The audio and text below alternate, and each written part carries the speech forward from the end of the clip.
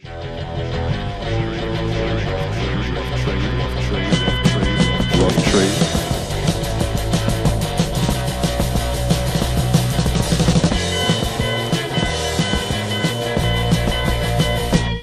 and welcome back to the Rough Trade Edit podcast. So my efforts to A, get back on track with regards to the scheduling of the podcast, and B, get Nigel back on board with the recording of the podcast have failed fairly miserably since you last heard from me. But, you know, Rome weren't built in a day, and it wouldn't be in the spirit of 2020 if everything went according to plan. But anyway, I'm sure those things will fall into place. Certainly the scheduling will. I'm desperate to get Nigel back. I'm going to keep working on that, but you know, restrictions permitting, we'll see how we get on. But the main thing is that we are here now, and we have Flavour of the Month and musical heavyweights IDLES crowned our top album for October. And to celebrate, I had a fun Zoom call with Joe from the band, who chatted fondly of new album Ultra Mono in between chomps on a hotel cafe croissant. That one is coming up for you a little later on after these rather lovely Rough Trade Edit album highlights. So first up, we have the dreamy Fen Lily, whose debut album Breach on Dead Oceans is an expansive, diaristic, frequently sardonic record that deals with the mess and the catharsis of entering your 20s and finding peace while being alone. It's a deeply beautiful record. It's certainly one to cozy up to. Fen also did a really wonderful mini set for us, which you can watch over on our @RoughTrade Instagram. So do go check that one out. She is bloody awesome. Here's a little preview from the album. This is I Used to Hate My Body, But Now I Just Hate You. A title that could have been lifted from a Courtney Barnett song sheet, no doubt, I think. Wouldn't you agree? But anyway, here we go. Here's Fen. When I'm lonely, I smoke until I go to sleep. So find me. The bath is running cold, but it's deep. Finish what we started in a hotel with a view. I used to hate my body, but now I just hate you. Next up, and A Certain Ratio are back with their first new album in 12 years. ACR Loco is an album to dance to cry to fall in love to, and most importantly, to party to. So the core ACR members are joined by some super special guests here, including Factory Floor's Gabe Guernsey, who you might remember was an album of the month for us back in 2018. It is safe to say ACR Loco maintains A Certain Ratio status as funkiest post-punk band you'll ever hear. My favourite track on the record is the track called Family, which features the amazing vocals of the late Denise Johnson, who was a touring member of ACR for many, many years. So as a little tribute to her, I'm going to play a little preview of Family. Here we go. Black is white. Black is white. White is black. White is black. Truth is gone. Truth is gone. Ain't coming back. Ain't no going back. We are brothers and sisters. We are family. One world united, so we can all be free. Brothers and sisters. Next up, and we have Melbourne's Mild Life, whose evolution from debut album Phase sees them more disciplined, directional, and arguably more danceable than ever before on follow-up Automatic. This is such a groovy record, which will help the dying ebbs of summer draw out for that much longer if only you give this baby a spin. There are just 6 tracks on this album, but don't let that fool you. It is short, but it is a sweet, sweet listen. I'm going to play a track, and I've got to choose the title track. Here we go. Here's Mild Life with Automatic.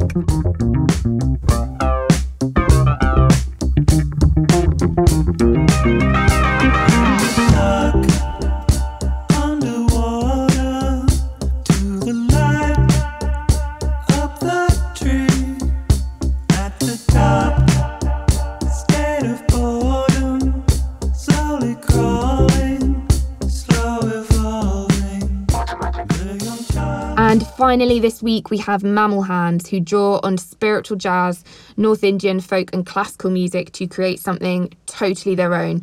New album Captured Spirits is super captivating, and Mammal Hands offers something really, really different. Their music puts you in this sort of beautiful trance that you are just very, very willing to submit to and listen to it. Check out this little piece of Paradise. This is Mammal Hands and Chaser.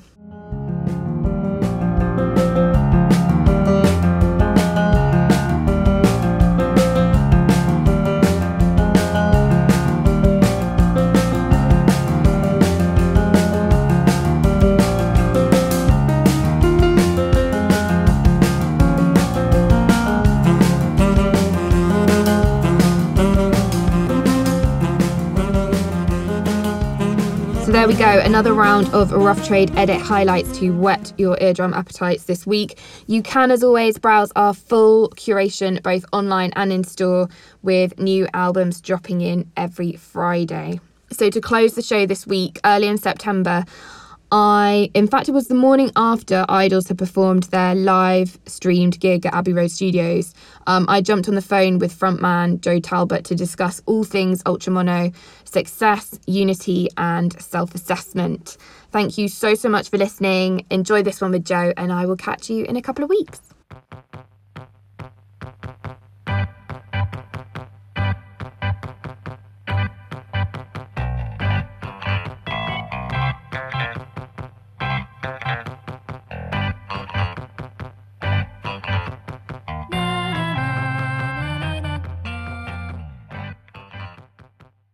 Joe, welcome to the Rough Trade Edit podcast. Thank you so much for taking the time out to chat to us today.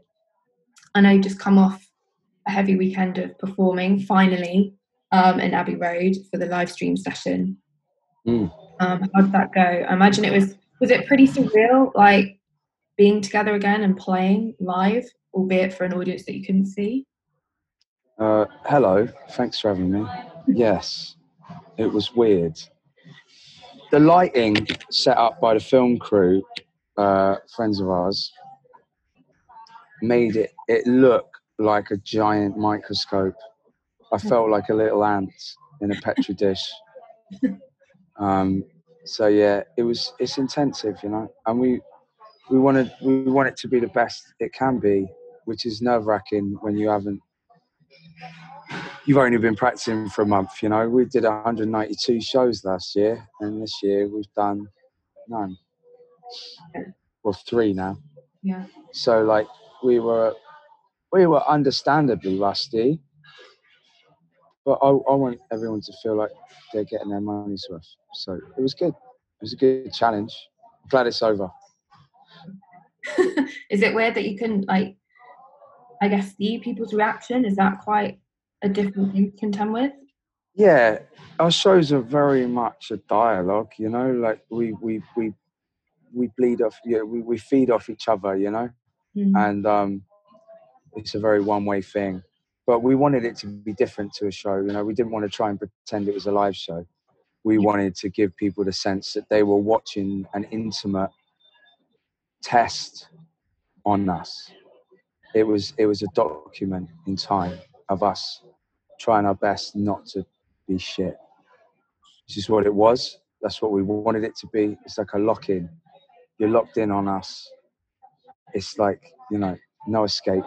We are under the cosh, and everyone's there to see it.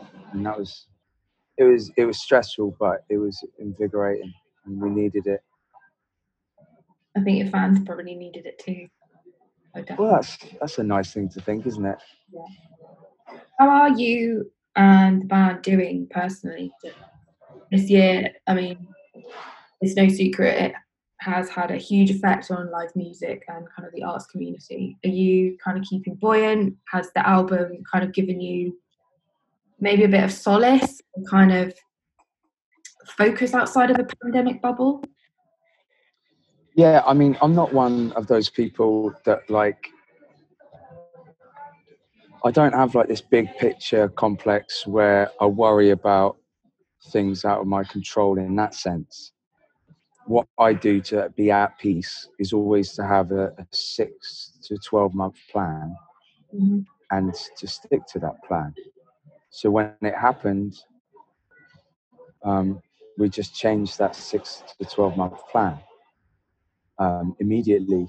well in advance of it being shut down. We knew it was going to happen, so we put everything we could in place to stay busy. To stay busy, and also to show our gratitude, just how fucking lucky we are, because we're one of the 0.01% of bands that could just carry on. You know, we knew that people were going to buy our album on pre-sale. You know, we knew that we could do a couple of like YouTube channel, TV show type things, and you know, just keep people connected and entertain ourselves as well as our audience. We're just really grateful that we can. So we did as much as we could in that time, as well as stay sane. And like, you know, personally, I started going for 3-hour walks every morning, and continued boxing and all that stuff. But like, underneath is just a sense of relief that we're lucky enough to be able to continue being musicians. And you know, we can't predict the future, but we're all right for now, and we're really, really grateful.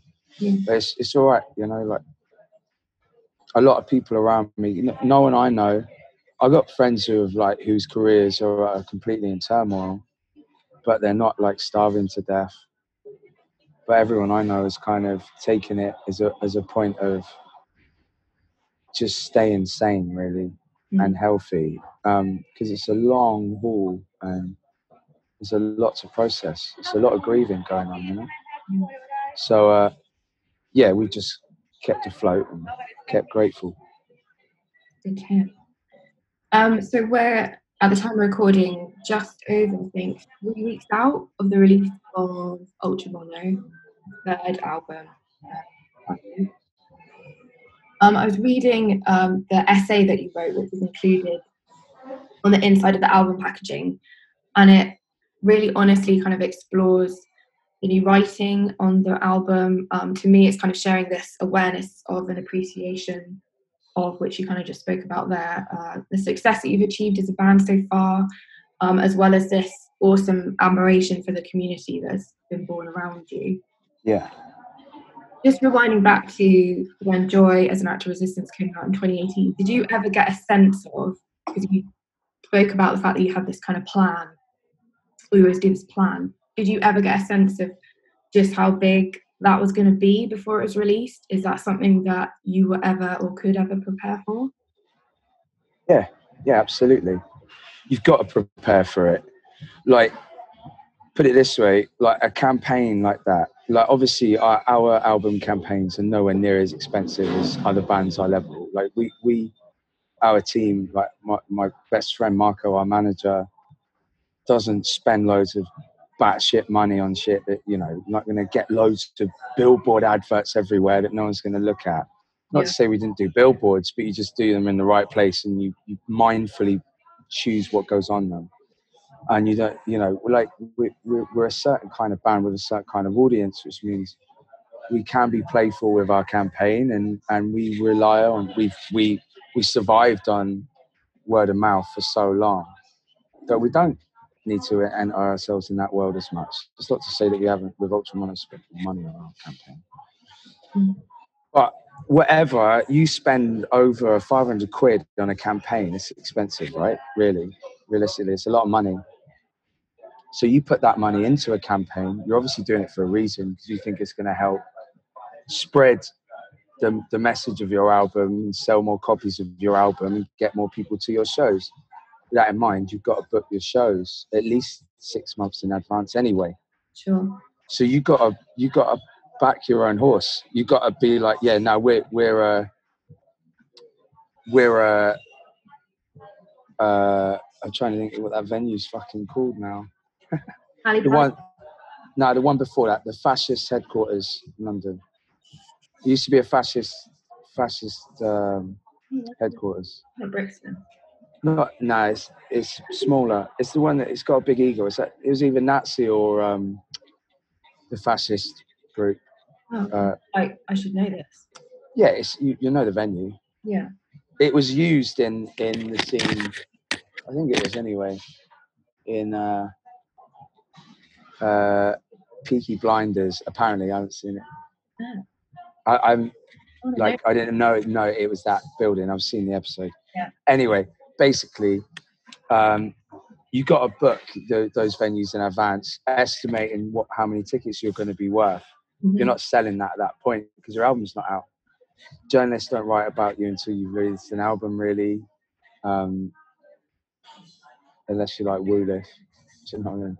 Yeah. So like, you got to back your own horse, and you got to believe in yourself, because you got to book those venues, and you got to spend that money on a campaign.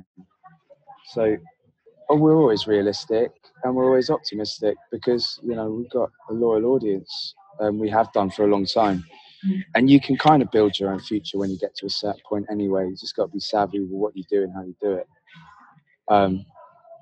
We've always built our shit on the fact that we really love doing it, and we show how much we love it in our art, and people can see that a mile off and get involved. That's why we call it the lock-in sessions at Abbey Road, because it's like, we've always just seen it as we have a lock-in, we keep the door unlocked, people see through the window and see how much of a good time we're having, and they want to get involved, so they come in. And that's what we've always been about. I knew we were going to get to a point where we'd be like this, because it was heading that way. It's a incremental growth, and you can see the growth because the rooms are getting wider. Mm-hmm. So unless you start writing shit music, you're all right. In the essay, you say that you began assessing yourself by what you had created and not who you were. I wondered if that is something you hope to keep a closer tab on as IDLES move forward, or do you think it's something that all artists kind of contend with quite constantly? No, I think a lot of artists are a lot more confident than I am. I mean, I know that for a fact because I speak to a lot of them. People deal with things in very different ways, and are better at things than others, or cope more healthily with things than others, and worse than others, whatever. I personally, I'm progressing, definitely. I'm not regressing. I'm much more confident. Having a daughter has given me a sense of purpose beyond the music, which means I give way less of a shit about what people think of me now. But not in a careless way. I still care about how I project myself and how I act, and who I surround myself by. I still care deeply about that, but I don't care, I don't give a shit about these, bullies, snitches. I don't care about them. I don't care about, the rats, they're just rats. They're always going to be there, sneering with their fingers on the keyboard whilst their sad life dissolves around them. Fuck them. It just took me a while to realise that they're miserable and they hate themselves, and they're just trying to make me feel the same. So they have deep-seated issues. So when you first started putting music out, then did you feel like your validity, if you like, was almost in the hands of some of these people or critics? Yeah, I was really upset by people telling the world about what my intentions were and what my art meant, what I meant in the art, not what it meant to them. If you turn around and say, Joe, IDLES are shit, I hate your music, I'd be like, that's fair, it's music, you're not supposed to all like it. But if you turn around and tell everyone what I meant at the time, and that, I'm virtue signaling this, or I'm pretending to be working class, or I'm like, am I fuck? You just you don't get it. You don't get it. That's the issue. Not that I'm this or I'm that. You're reading my shit wrong.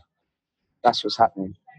But instead of getting upset by it and trying to fight it, you just go, well, of course, you're making art. It's going to be perceived however anyone wants to perceive it. So why are you getting pissy about it? Stop getting pissy. You talk a lot about unity, and kind of a wonderful representation of that in this new album is this kind of wealth of featured artists that you have. So I wondered if you could tell me a little bit about the people who feature on the record and kind of how those relationships started. Like, I know you've got your mate Jenny Beth on there. She spoke about you, and I spoke to her back in March for her record. So that seems like a really nice thing. Well, let's start with Jenny Beth because I love her.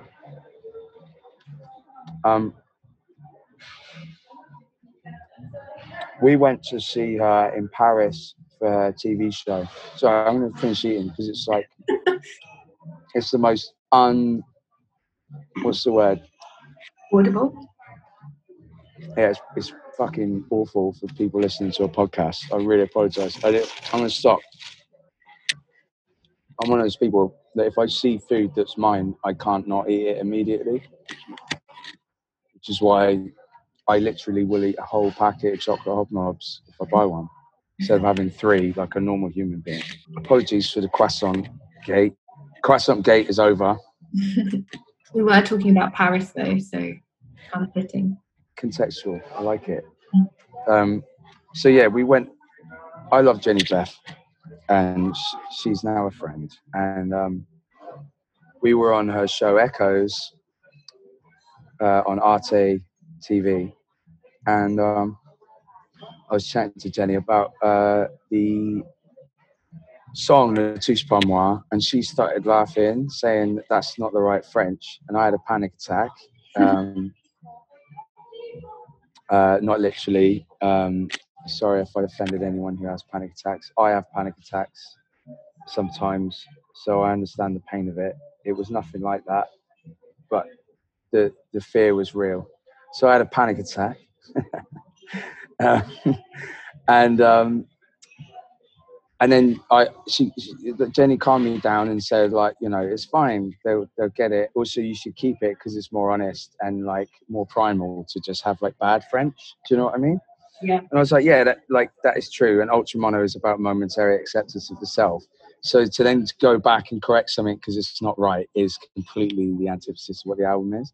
Mm-hmm. So I was like, fuck it, I'll keep it. But I was like, I was thinking about getting a female vocal on that song anyway, for the perspective of what that song means from the female perspective, but also, or from a non-male perspective, really.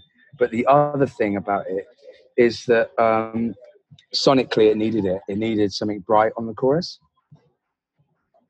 And although I can sing in a higher octave, it kind of sounds a bit too like roggy. Do you know what I mean? So Jenny was perfect, and she was really humble about the whole thing and was cool with it. So we got Jenny involved, and I'm grateful they got on it. It's great. Then also, it kind of dampens the bastard French with a French person on it. Yeah. Do you know what I mean? It's kind of like a little shin guard for when they start swinging their feet around. Yeah. So I'm sure they will, especially in southern. So then, Warren Ellis, he just turned up at the studio because he's friends with Nick Launay, the producer, to surprise us, basically. And we ended up chatting for like 3 hours, like all of us in a room. And they were great. Like, Warren Ellis is a great person. I really enjoy the fact that I got to hang out with him and meet a hero who is interested and interesting and like just incredible stories. All the shit you want from your heroes, right? Mm-hmm. Like really like engaging with us and what it was just hanging out with us, and like you just, you know, you sat there going, am I friends with Warren Ellis now? I think we're friends. And you just hope you didn't say that out loud in front of him. Yeah. I mean, he's not going to listen to this, so it's all good. So anyway, so that was cool. And then I was just like, I've got to ask, you're here, you're in the studio, we're recording an album. Can you just do a grime, more fire crew kind of ad lib backing vocal that we could? So we just went, hey, on the records. And that's it. And then we got to put Warren Ellis's name to the records, which is the most IDLES thing about the album, I think, is Warren Ellis getting on it.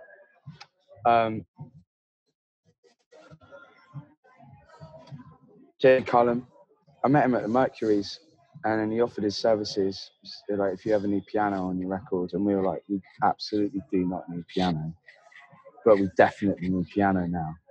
Having Jamie Cullum on it is like, for me, the cherry on the cake of Ultramar.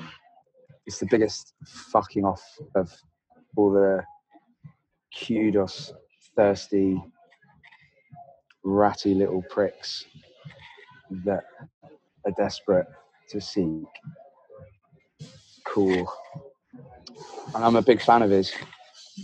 I love this radio show. I used to work in the kitchen as a kitchen porter, and I love the show. And he's a lovely man. He works hard for what he loves, and that's kind of our ethos.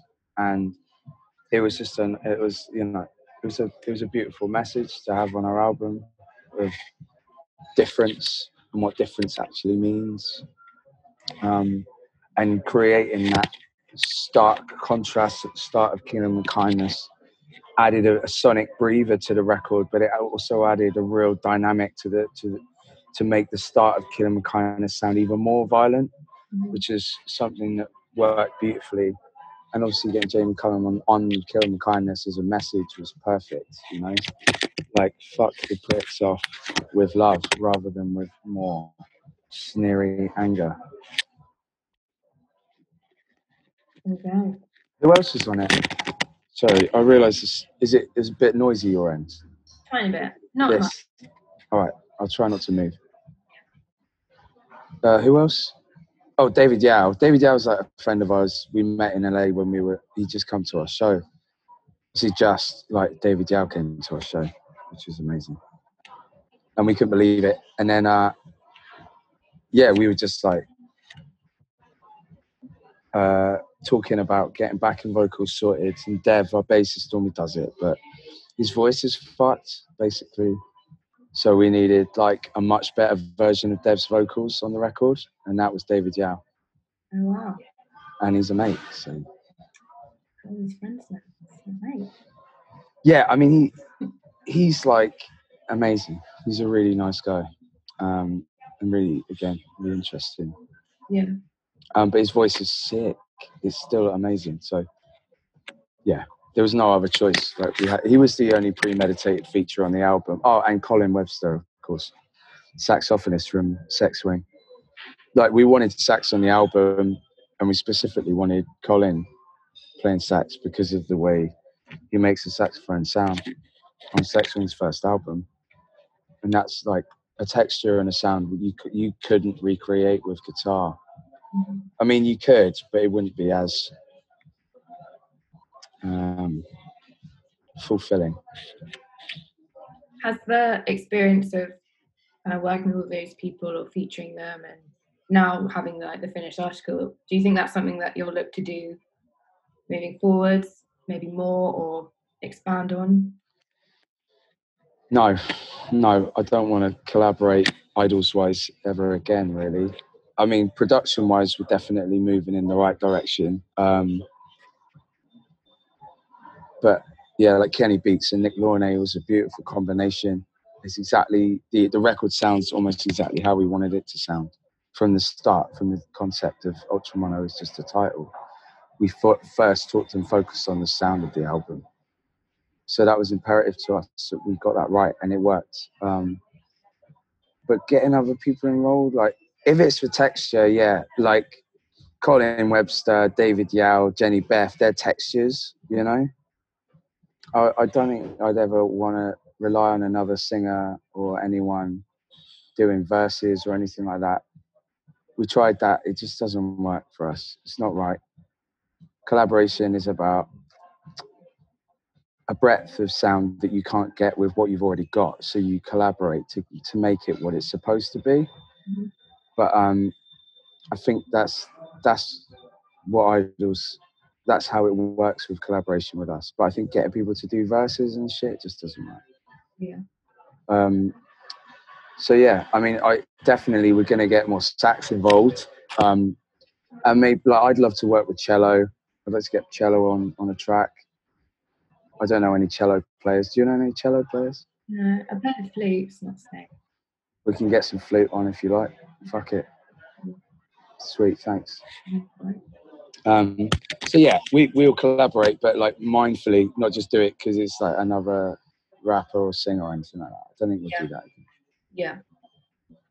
There's such a buzz around idols.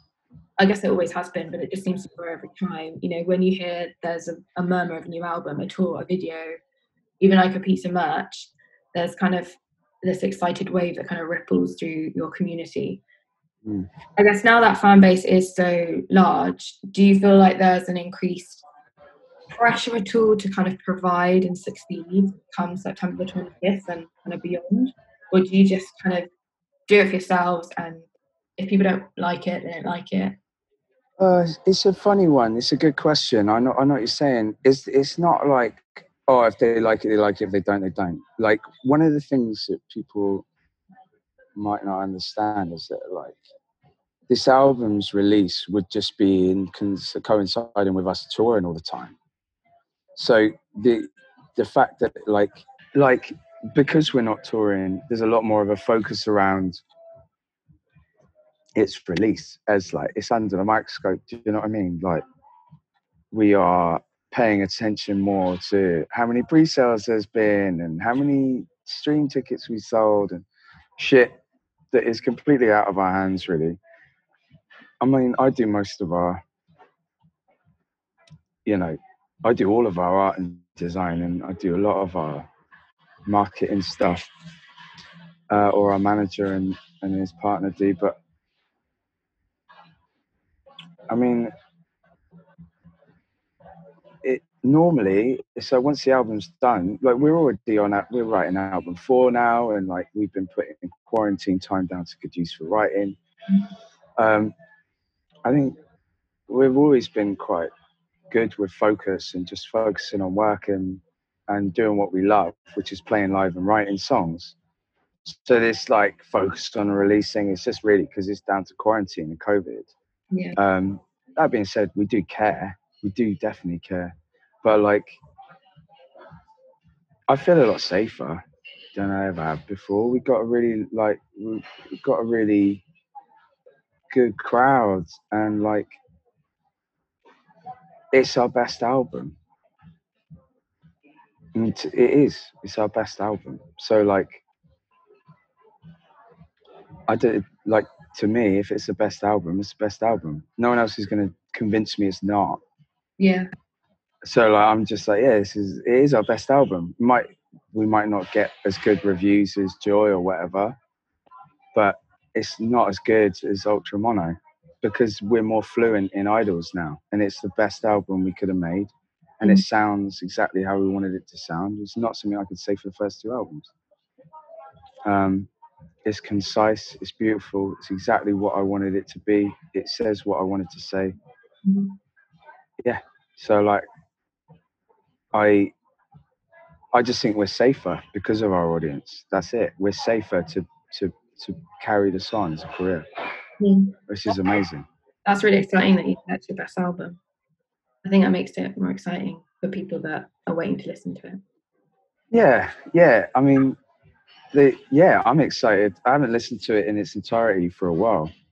It is definitely our best album, without a shadow of a doubt. The songs that people haven't heard are fucking sick. They're like amazing songs. It's a great album. Yeah, I listened to it about half an hour ago. Oh yeah, It's great. I love it. Model Village is definitely my favourite song though. is it? The angry song. Yeah, I don't know if it's because I'm from a village, so I like pull in try and relate some of it to that. I don't know, it's weird. Yeah, well, I mean, I grew up in Devon, which is like a village. And now it feels like England is just one big village. Yeah. Full of kind of subdued racism and violent racism and violent xenophobia. But there's just this sense of like wanting to preserve this idea of England that never existed. It's just a bit odd and scary. But yeah, I mean, growing up in Devon was a strange time. A lot of beautiful people in villages, but the nature of the village is a dangerous beast. Yeah, I agree. in England. Yeah. Where did you grow up? Hampshire, Hampshire. yeah. Just outside Winchester. Winchester. Yeah. There's a good album. What's it? Winchester Cathedral. Yeah. Like Clinic. That's a fucking great album. I don't know Hampshire though. Sorry, I got no vibes. I'm sorry. It's just where you get the boat to France and stuff. It's that. Yeah. Like, Is it near Kent? no, it's between Wiltshire and Surrey. So it's like, have you played in Portsmouth or Southampton? You must have done. Yeah, both of those. Yeah. Yeah, they're in Hampshire. Isle of Wight. I went to that place that's like the most expensive housing in the world or something. Something Sands? Oh, was that in Poole? Yeah. Sandbank. Yeah. Sandbank. Yeah. I didn't get it. Yeah, it's weird, isn't it? I think like who lives there now? I think Shane Warne used to live there. Random. Shane Warne. Is that the guy who got his teeth done and that? Yeah, cricket. Elizabeth Hurley's Yeah, that's it. partner. Also, I've got to mention that you guys are our album of the month for October. Thank you very much. We've got an exclusive pressing. I think it's all sold out online, so people have to go to the shops if they want to get one. You know, it does feel like we've grown with Rough Trade, considering, you know, we're not signed to Rough Trade and we've just been supported by you guys through Blind Faith, which I always really, really appreciate. You know, I don't think people appreciate the pressures on places like record stores, like Rough Trade, to back horses that aren't necessarily part of the popular culture consciousness. It's not as simple as going, well, you should just be supporting, like, you know, it doesn't work like that. You can't just support all the best albums. Otherwise, you know, no, we've gone a long way with you guys and we really appreciate it. When's your next kind of scheduled live gig? It's next year, isn't it? Announced, yeah, I mean, the UK is May. We potentially got some shows in April, but I don't believe it. Yeah. We did have some in March, but they are gone. Yeah. So May, our UK dates. May. And you've got Which are four Brixton dates? Is it 4 now? 4, yeah. Big. Yeah, and they're going. I think we're like literally, we're the last tickets of all of it now. That's crazy. Seeing 4 Brixtons, that's an O2 Arena, isn't it? Oh, easily. I don't know. I used to work at Brixton, and there weren't many people that did 4 in a row, or even 4 in a year. Yeah, it's really amazing. I wouldn't ever want to do an O2 Arena just because it's like Brixton's the top, isn't it? Really? Yeah. The O2's kind of soulless. There's been a couple of shows where people have filled it properly, and it's still felt like you're part of it. Yeah. Nick Cave and the Bad Seeds, Foo Fighters. Yeah. But that's a dark art. Trying to fill an arena and not make it feel like you're in a giant car park. Yeah. Yeah. No, I don't mean fill it with people. I mean, fill it with your music and your performances. Really, we wouldn't be able to do that anyway. Not yet, anyway. We're nowhere near that kind of level of understanding and performance. But yeah, Brixton, can't wait. I cannot wait. Joe, take care. All the best with the album, and we will hopefully see you really, really soon. Thank you so much for your time. I enjoyed your conversation. Look, Ma, I'm a soul singer, singing in the faces of the middle finger. So I buy my farm and let it linger to say, fuck you, I'm a lover.